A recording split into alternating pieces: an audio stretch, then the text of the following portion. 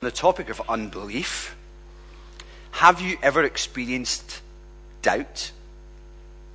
Do you ever find yourself doubting? Have you ever known a time in your life when you felt maybe less sure about some of the things that you once held to be true? It's not really that uncommon for Christians to experience doubt, it has to be said.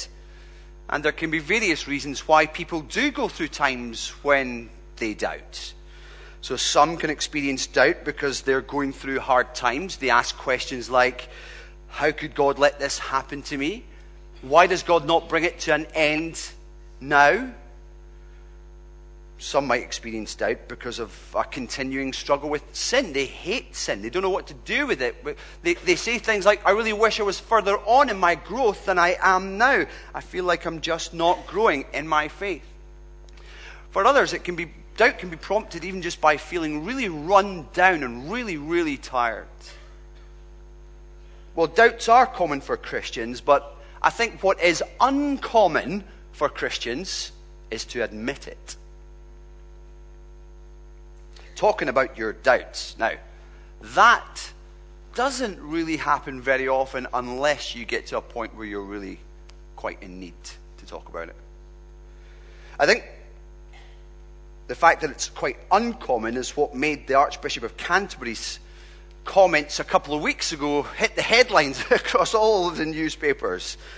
The Archbishop of Canterbury was interviewed by a BBC reporter.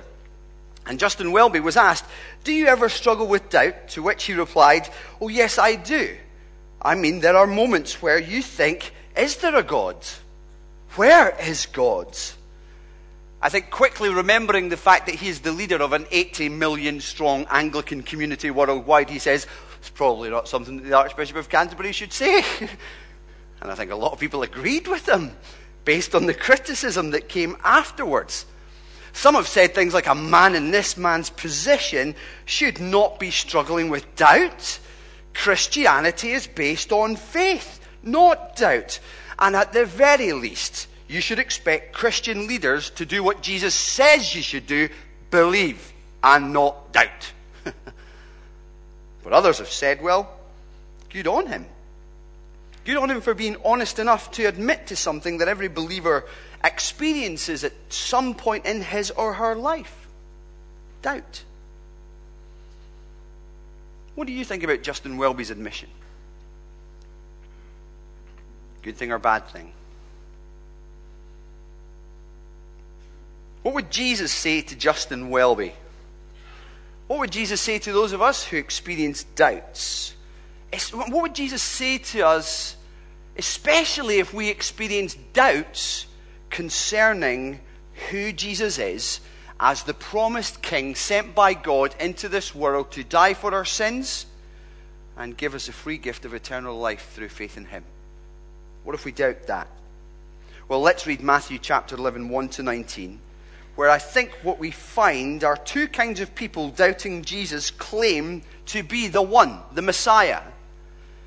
Believers and unbelievers. Those are the two types of people represented here. So let's read from Matthew chapter 11, verse 1. After Jesus had finished instructing his 12 disciples, he went on from there to teach and preach in the towns of Galilee. When John, that is John the Baptist, heard in prison what Christ was doing, he sent his disciples to ask him, are you the one who was to come, or should we expect someone else? Jesus replied, go back and report to John what you hear and see. The blind receive sight, the lame walk, those who have leprosy are cured, the deaf hear, the dead are raised, and the good news is preached to the poor. Blessed is the man who does not fall away on account of me. As John's disciples were leaving, Jesus began to speak to the crowd about John. What did you go out to the desert to see? A reed swayed by the wind? If not, what did you go out to see? A man dressed in fine clothes? No, those who wear fine clothes are in king's palaces. Then what did you go out to see? A prophet? Yes, I tell you, and more than a prophet. This is the one about whom it is written, I will send my messenger ahead of you, who will prepare your way before you. Oh, I tell you the truth. Among those born of women, there has not risen anyone greater than John the Baptist. Yet, he who is least in the kingdom of heaven is greater than he. From the days of John the Baptist until now, the kingdom of heaven has been forcefully advancing, and forceful men lay hold of it. For all the prophets and the law prophesied until John. And if you are willing to accept it, he is the Elijah who was to come. He who has ears, let him hear. Oh, to what can I compare this generation? They are like children sitting in the marketplaces and calling out to others, we played the flute for you, and you did not dance. We sang a dirge, and you did not mourn. For John came neither eating nor drinking, and they say, he is a demon. The Son of Man came eating and drinking, and they say, here is a glutton and a drunkard, a friend of tax collectors and sinners. But wisdom is proved right by her actions. Amen. This is God's word. Excuse me. Okay, let me map out for you where I'm going with this. We're going to take this text in two chunks today, where Jesus deals with believers and unbelievers and says to both, I am the one. I am the one. So number one for us, verses 1 to 15, is a warning to believers. Don't let doubts trip you up. Okay? Don't let doubts trip you up, verses 1 to 15. And that'll be the bigger of the 2 points, so don't panic. And then the second point, verses 16 to 19, the warning to unbelievers, your doubts will be proved wrong. Your doubts will be proved wrong. So number one, a warning to believers, don't let doubts trip you up. If ever there was a passage that honestly acknowledges the reality of doubt in a believer's life, it's this one. Believers can actually have doubts. That's what verses 2 and 3 tell us. So verse 2, John the Baptist reappears on the scene. We've already met John in chapter 3. John was a prophet, and everyone in Israel knew about it.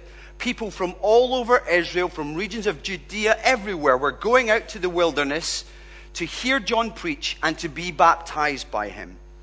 And John was so all out for God, so powerful in his preaching, that many, many people actually thought that he's the one. Are you the one, John?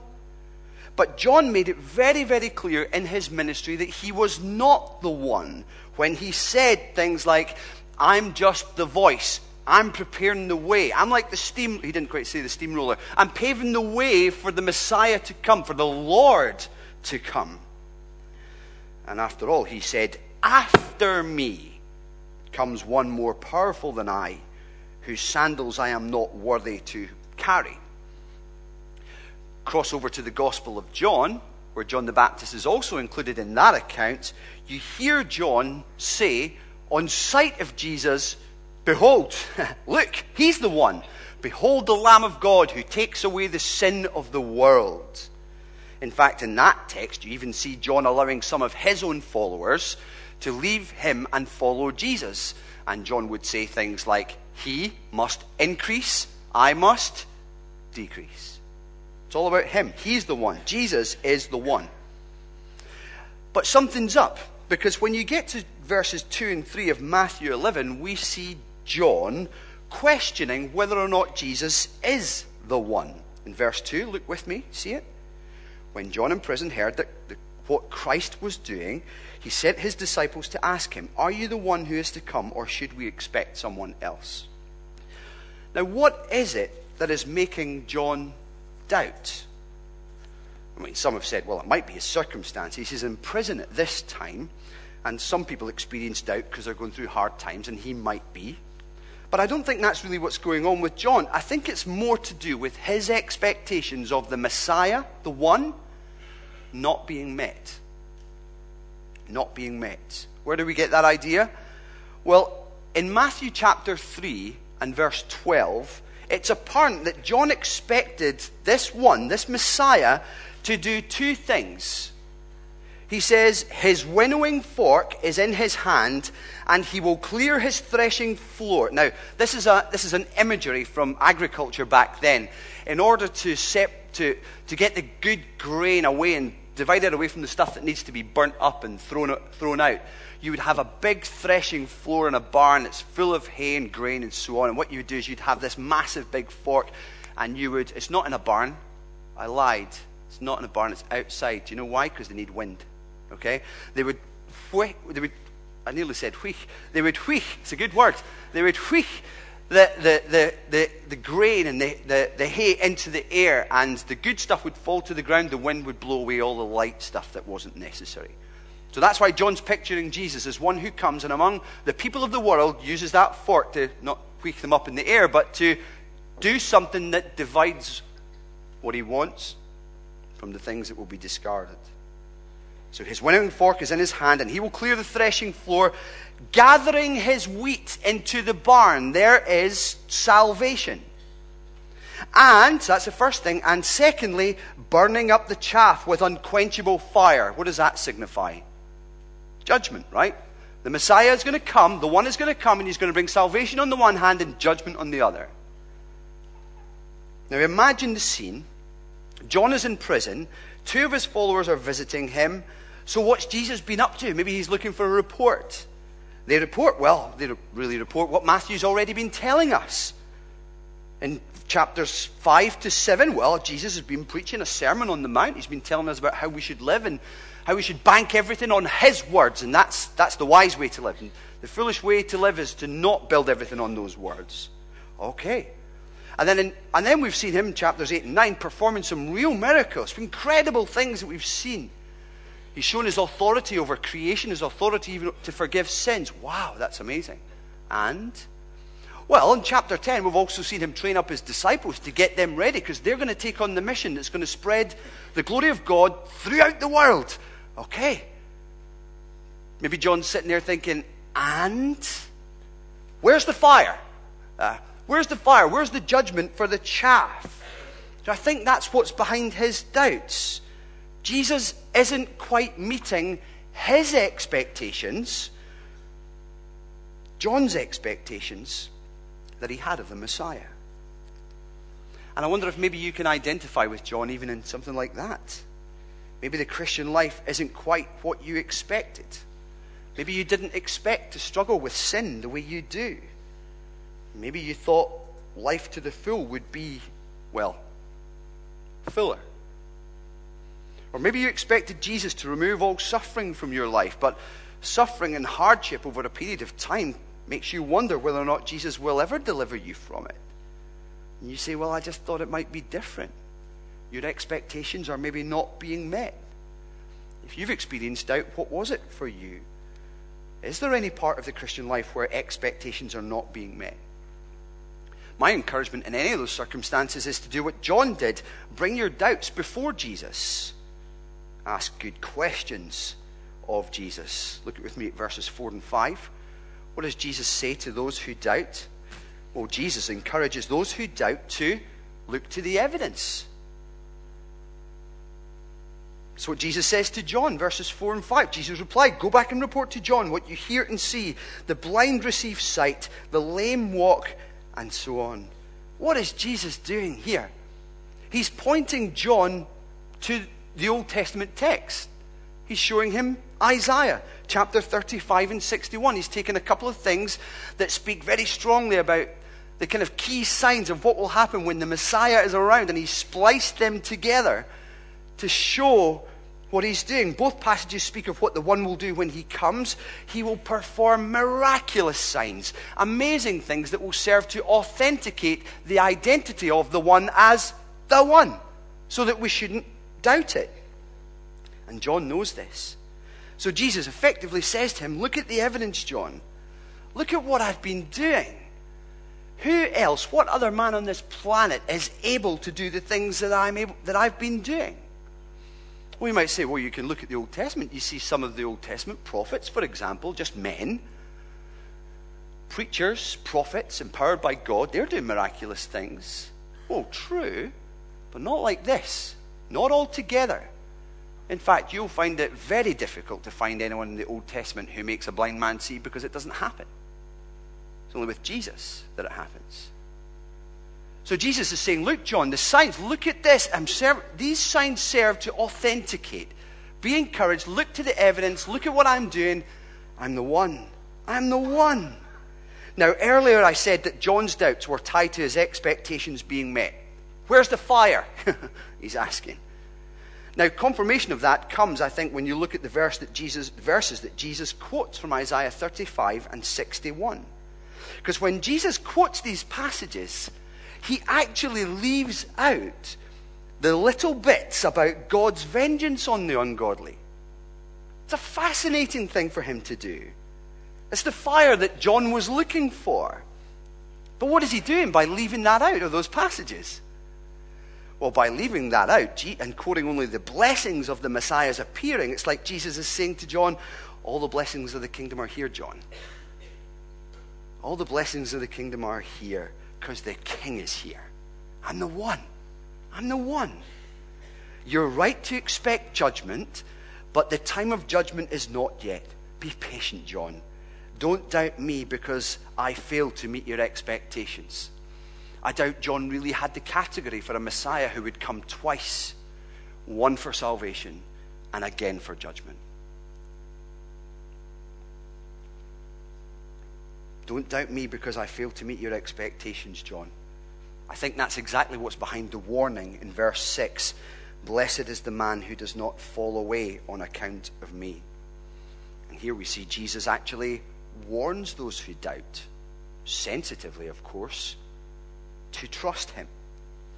The words for fall away mean to stumble or trip over something that you find offensive.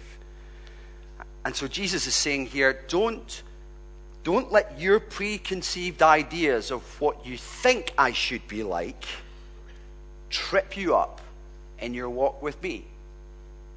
Let me be who I am, because he will be who he is, ever true to himself. And how I think we need that warning. Because maybe we are experiencing doubt because we're going through hard times. We ask the questions like, why is this happening to me? Why is God not bringing this to a close? Why is it not ceasing now? Well, what does the evidence say if we're asking the question? You ask, why? What does the evidence say? We understand from God's word that God could stop it right now, but he doesn't. God's word tells us pretty clearly that even in suffering and hard times, he's actually working for our good. He's even promised and laid it out for us very, very plainly. In this world you will have trouble, but take heart, I have what? Overcome the world. Blessed is the man who does not fall away on account of the one who does not stop your suffering at the exact point when you would expect him to. Or what about the Archbishop? The one who experiences doubt at times because of the suffering that he sees in the world. What does the evidence say, Justin? Well, it says that God has entered our world into the person of his Son, suffered himself, died in our place in order to restore his creation to what it was meant to be, in order to restore his people to what they are meant to be. And one day he will wrap it all up. One day he will bring it to a great, great end. Justice will be served. The guilty will be punished. And heaven will be installed as a place where there is no suffering, there are no tears.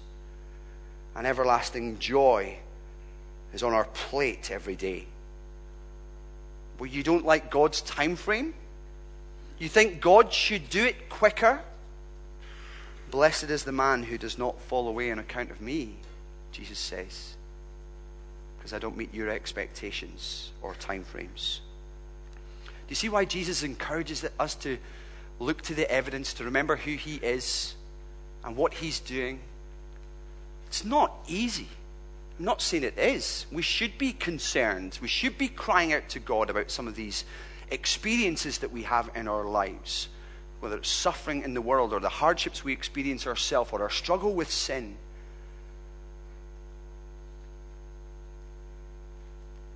But don't let disappointment with Jesus in these areas trip you up in such a way that you miss the blessings of the kingdom altogether. Trust him. That's what Jesus is calling for. Trust. What does it mean for us as a church? Well, Charlotte Chapel should be the kind of place where it's okay for folks to have doubts and not okay to keep them to yourself.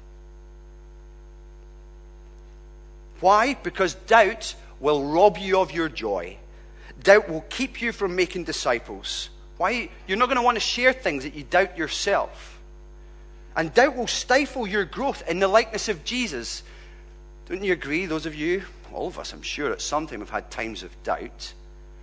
Aren't those the driest times? Aren't those the times when it's hard to pray, hard to read your Bible? That's why we need each other. If we wrestle with our doubts and do it with the help of our brothers and sisters in this church, we will actually grow stronger in our faith because we've wrestled our way through the doubts. We'll become more effective in our disciple making because we'll be able to answer the very questions and doubts that other people have. And we'll experience a deeper joy actually by dealing with our doubt. So whatever we do, we must never despise or put off the one who doubts. That would be a terrible thing. Jesus doesn't do that. I think that's what we see in verses 7 to 11. Jesus does not despise those who doubt. Verse 7 tells us that immediately after John's disciples have gone away, Jesus began to speak to the crowd about John. Now you can imagine the whispers in the crowd in this situation, can't you? John the Baptist is having doubts about Jesus. It's like the headlines in the paper a couple of weeks ago. The Archbishop is having doubts about God. Oh, a man in his position shouldn't be struggling with doubts, you can hear them say. Oh, good on him, being honest enough to admit it. What does Jesus do in this situation? Well, he doesn't distance himself from John. No, he commends him. It's as if he's saying, don't you dare despise this man for his doubts. Don't do it. Verse 7, he's no reed swayed by the wind. He's no weakling being blown about by political opinion or anything like that. John knows exactly who he is. He knows exactly what he's preached.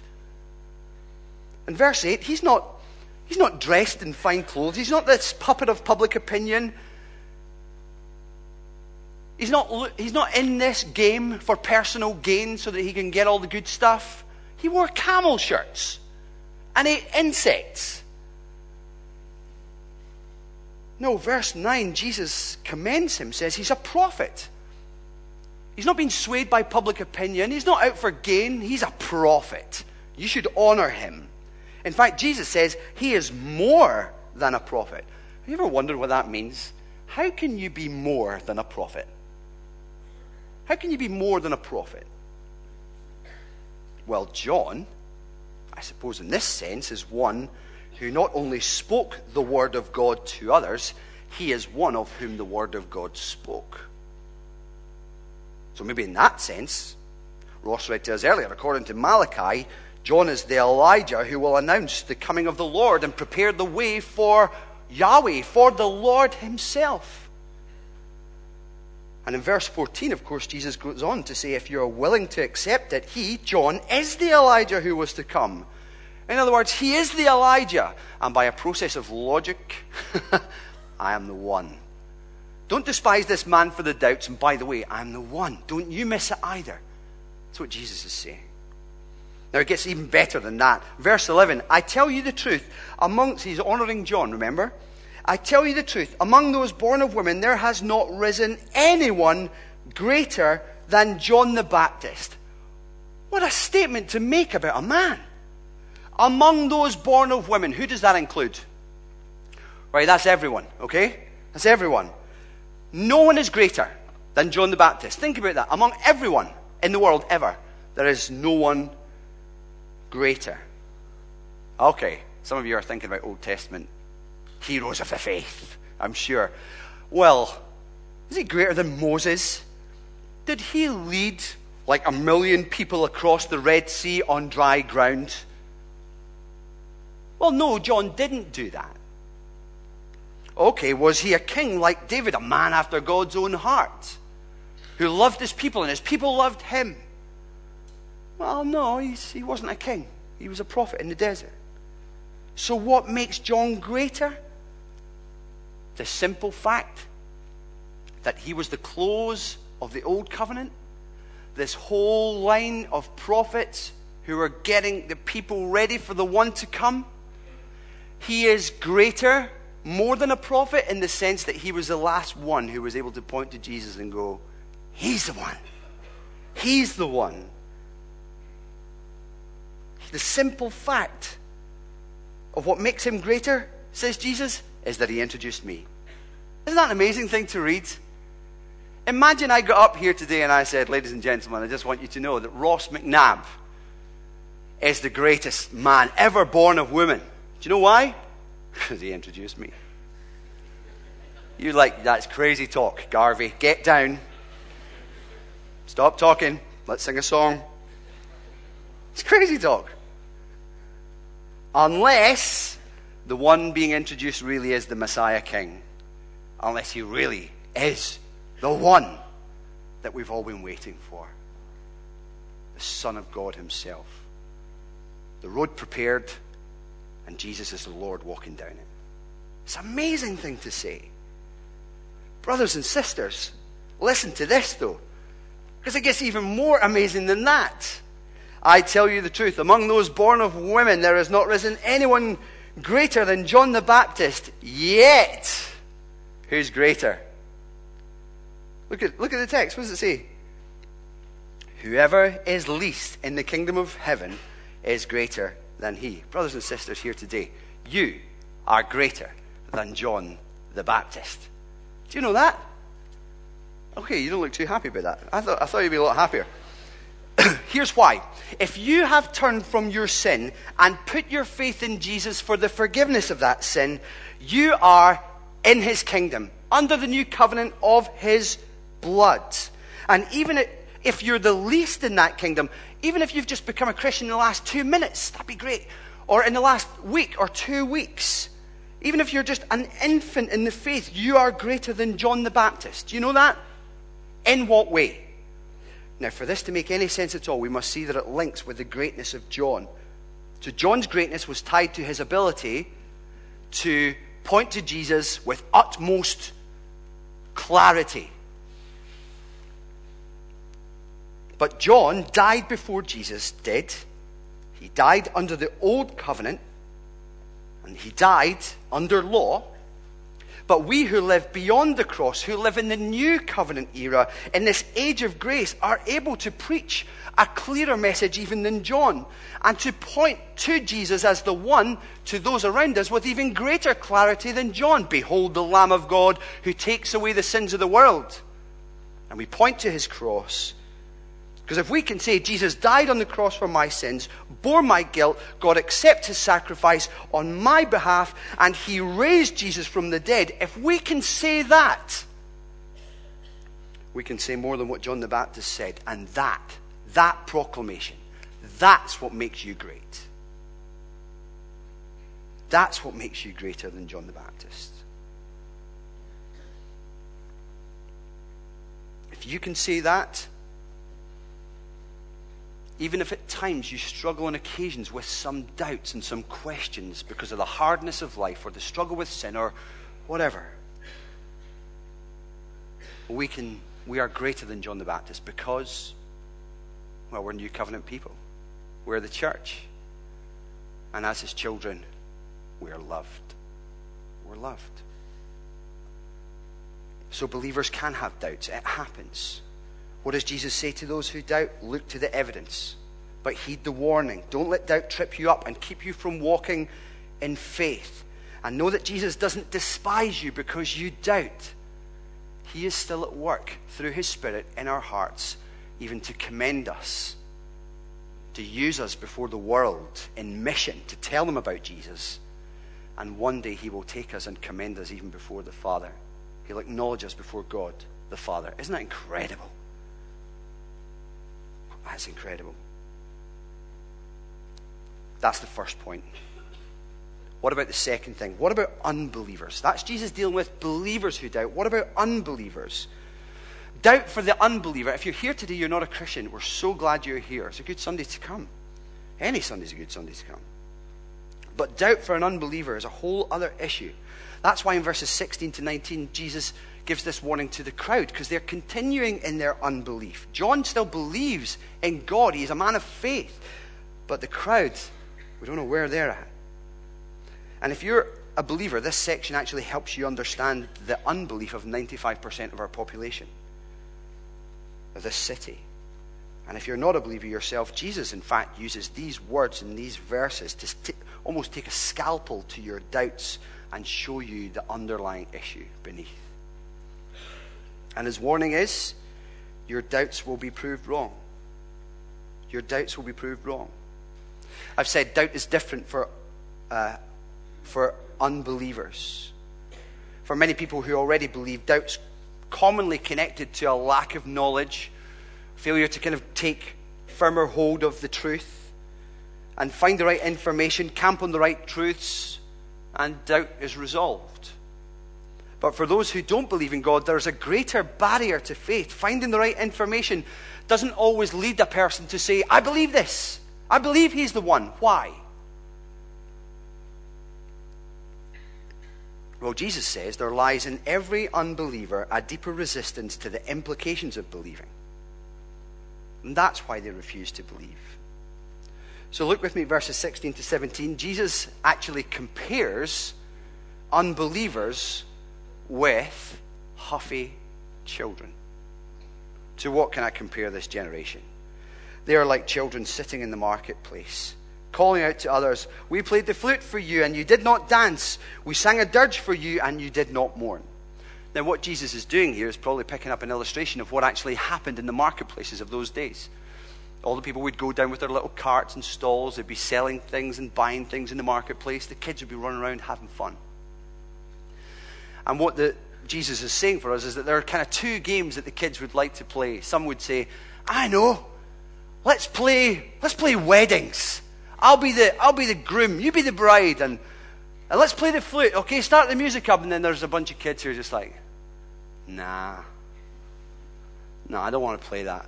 They're like, okay, I know, let's play funerals. I'll be the corpse. You be the pallbearers.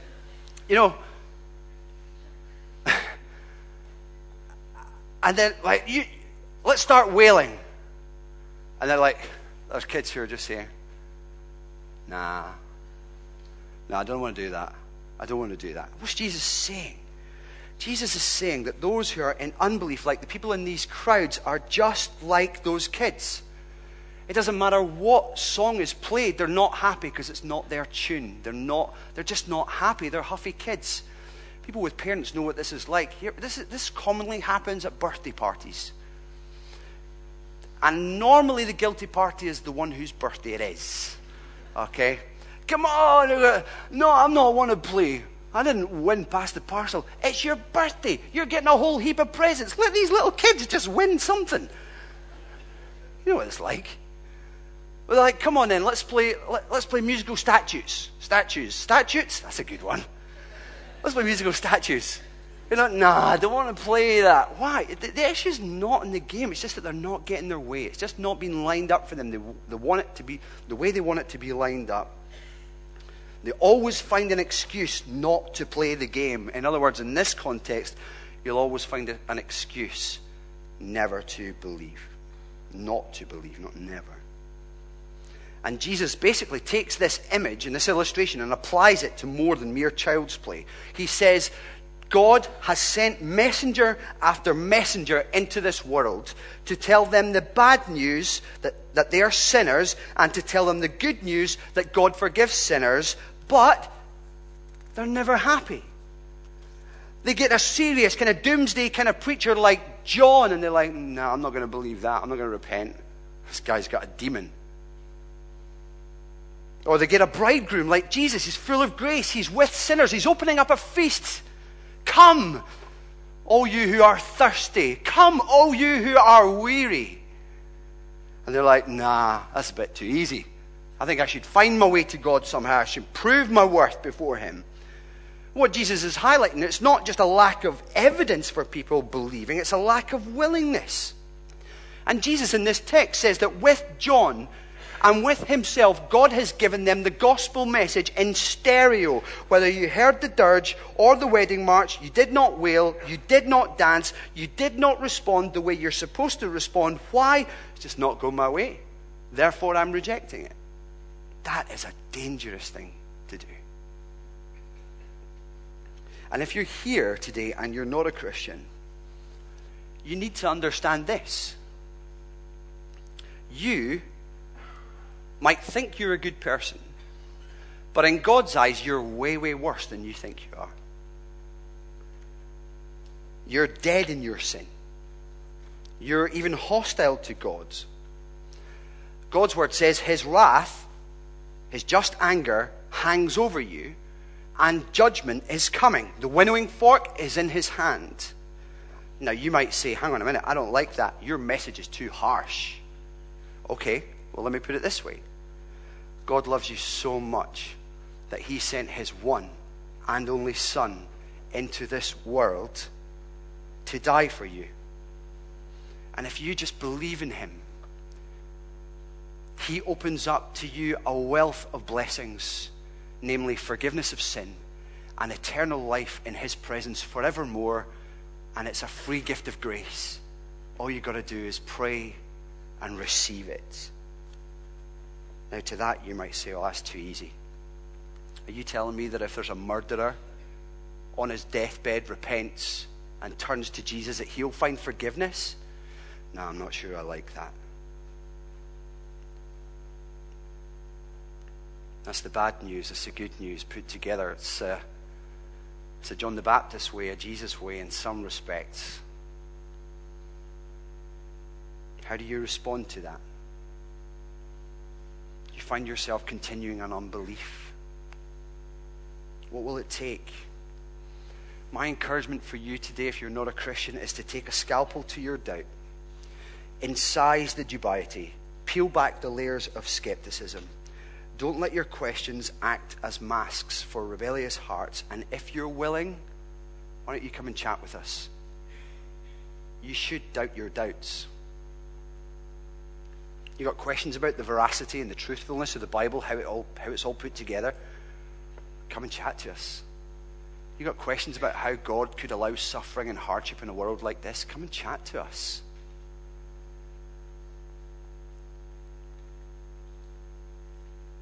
He who has ears to hear, Jesus says, let him hear.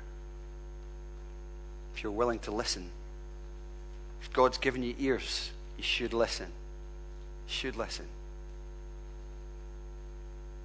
It's too important to ignore. The last thing Jesus says, and with this I finish, wisdom is proved right by her actions. That's the way he finishes it. What does that mean? Well, Jesus says, if you're criticizing, no matter what I do, no matter what John does, no matter what the message is, you doubt it. But in the end, truth will justify itself by what it produces. The proof is in the pudding. This is being said at a time when Jesus has some followers. There are crowds, but he has 12 disciples. After his death and resurrection, he's going to send them out. It basically starts with them, this thing called the church, God's people, gathered by the gospel. It's geographically located in that area. It is that small. But the proof of the pudding is in the fact that there is a church that is here today and you're gathered with those people. The proof of the pudding is in the fact that the gospel has advanced, even though forceful people have laid hold of it. It has advanced beyond the borders and territories of Israel, beyond the borders and territories of the Middle East, and it has spread to all continents. There are still unreached places. That should be a primary concern of ours. But the gospel is spreading. The church has grown. The proof is in the pudding. It's as if Jesus says, you can criticize me as the Christ, but where you're going to run into trouble is where you run into people whose lives he's changed, people like us. We all have testimonies of the way that God has taken us from our sin and given us life and doing a transforming work in us. Don't we, brothers and sisters? And people can criticize the church. But you're going to have problems when you have to explain why the church has had the impact that it's had on the world and will continue to do so. That's maybe not how it would be according to your wisdom. Well, I'm looking for signs, you might say. I'm looking for writing in the sky, for liver shivers. I'm looking for, that feeling you get just when you're sure. I'm waiting for that audible voice. I'm not looking to a bunch of people to allay my doubts. Well, I appreciate that that's not what many of us would have chosen to do. But we're not working with man's wisdom here. It's God's wisdom that's behind this plan. To both send his son to a cross and to gather together people of the cross who will take that message out and proclaim it. For the message of the cross is foolishness to those who are perishing, but to us who are being saved it is the power of God. For it is written, I will destroy the wisdom of the wise, the intelligence of the intelligent I will frustrate. Where is the wise man? Where is the scholar? Where is the philosopher of this age? Has not God made foolish the wisdom of the world? For since in the wisdom of the world through its wisdom did not know him, God was pleased through the foolishness of what was preached to save those who believe. Jews demand miraculous signs, and Greeks look for wisdom, but we preach Christ crucified, a stumbling block to Jews and foolishness to Gentiles. But to those whom God has called, both Jews and Greeks, Christ, the power of God and the wisdom of God. For the foolishness of God is wiser than man's wisdom, and the weakness of God is stronger than man's strength. Brothers, think of what you were when you were called. Not many of you were wise by human standards. Not many were influential. Not many were of noble birth. But God chose the foolish things of the world to shame the wise. God chose the weak things of the world to shame the strong. He chose the lowly things of this world and the despised things and the things that are not to nullify the things that are, so that no one may boast before him. It is because of him that you are in Christ Jesus, who has become for us wisdom from God. That is, our righteousness, holiness, and redemption. Therefore, as it is written, let him who boasts, boast in the Lord. When I came to you, brothers, I did not come with eloquence or superior wisdom, as I proclaimed to you the testimony about God. For I resolved to know nothing while I was with you, except Jesus Christ and him crucified. I came to you in weakness and fear and with much trembling. My message and my preaching were not with wise and persuasive words, but with a demonstration of the Spirit's power, so that your faith might not rest on what? Men's wisdom. But on what? God's power. Repent and believe the good news. Repent and believe the good news. Come to him in faith. Receive from Jesus the gift of eternal life today. And brothers and sisters, know that Jesus does not despise you for your doubts. But be careful that your doubts do not trip you up.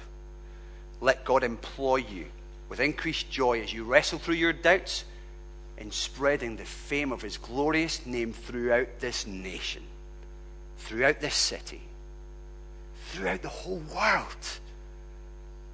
That's your job. He who has ears to hear, let him hear. Let's bow our heads and pray.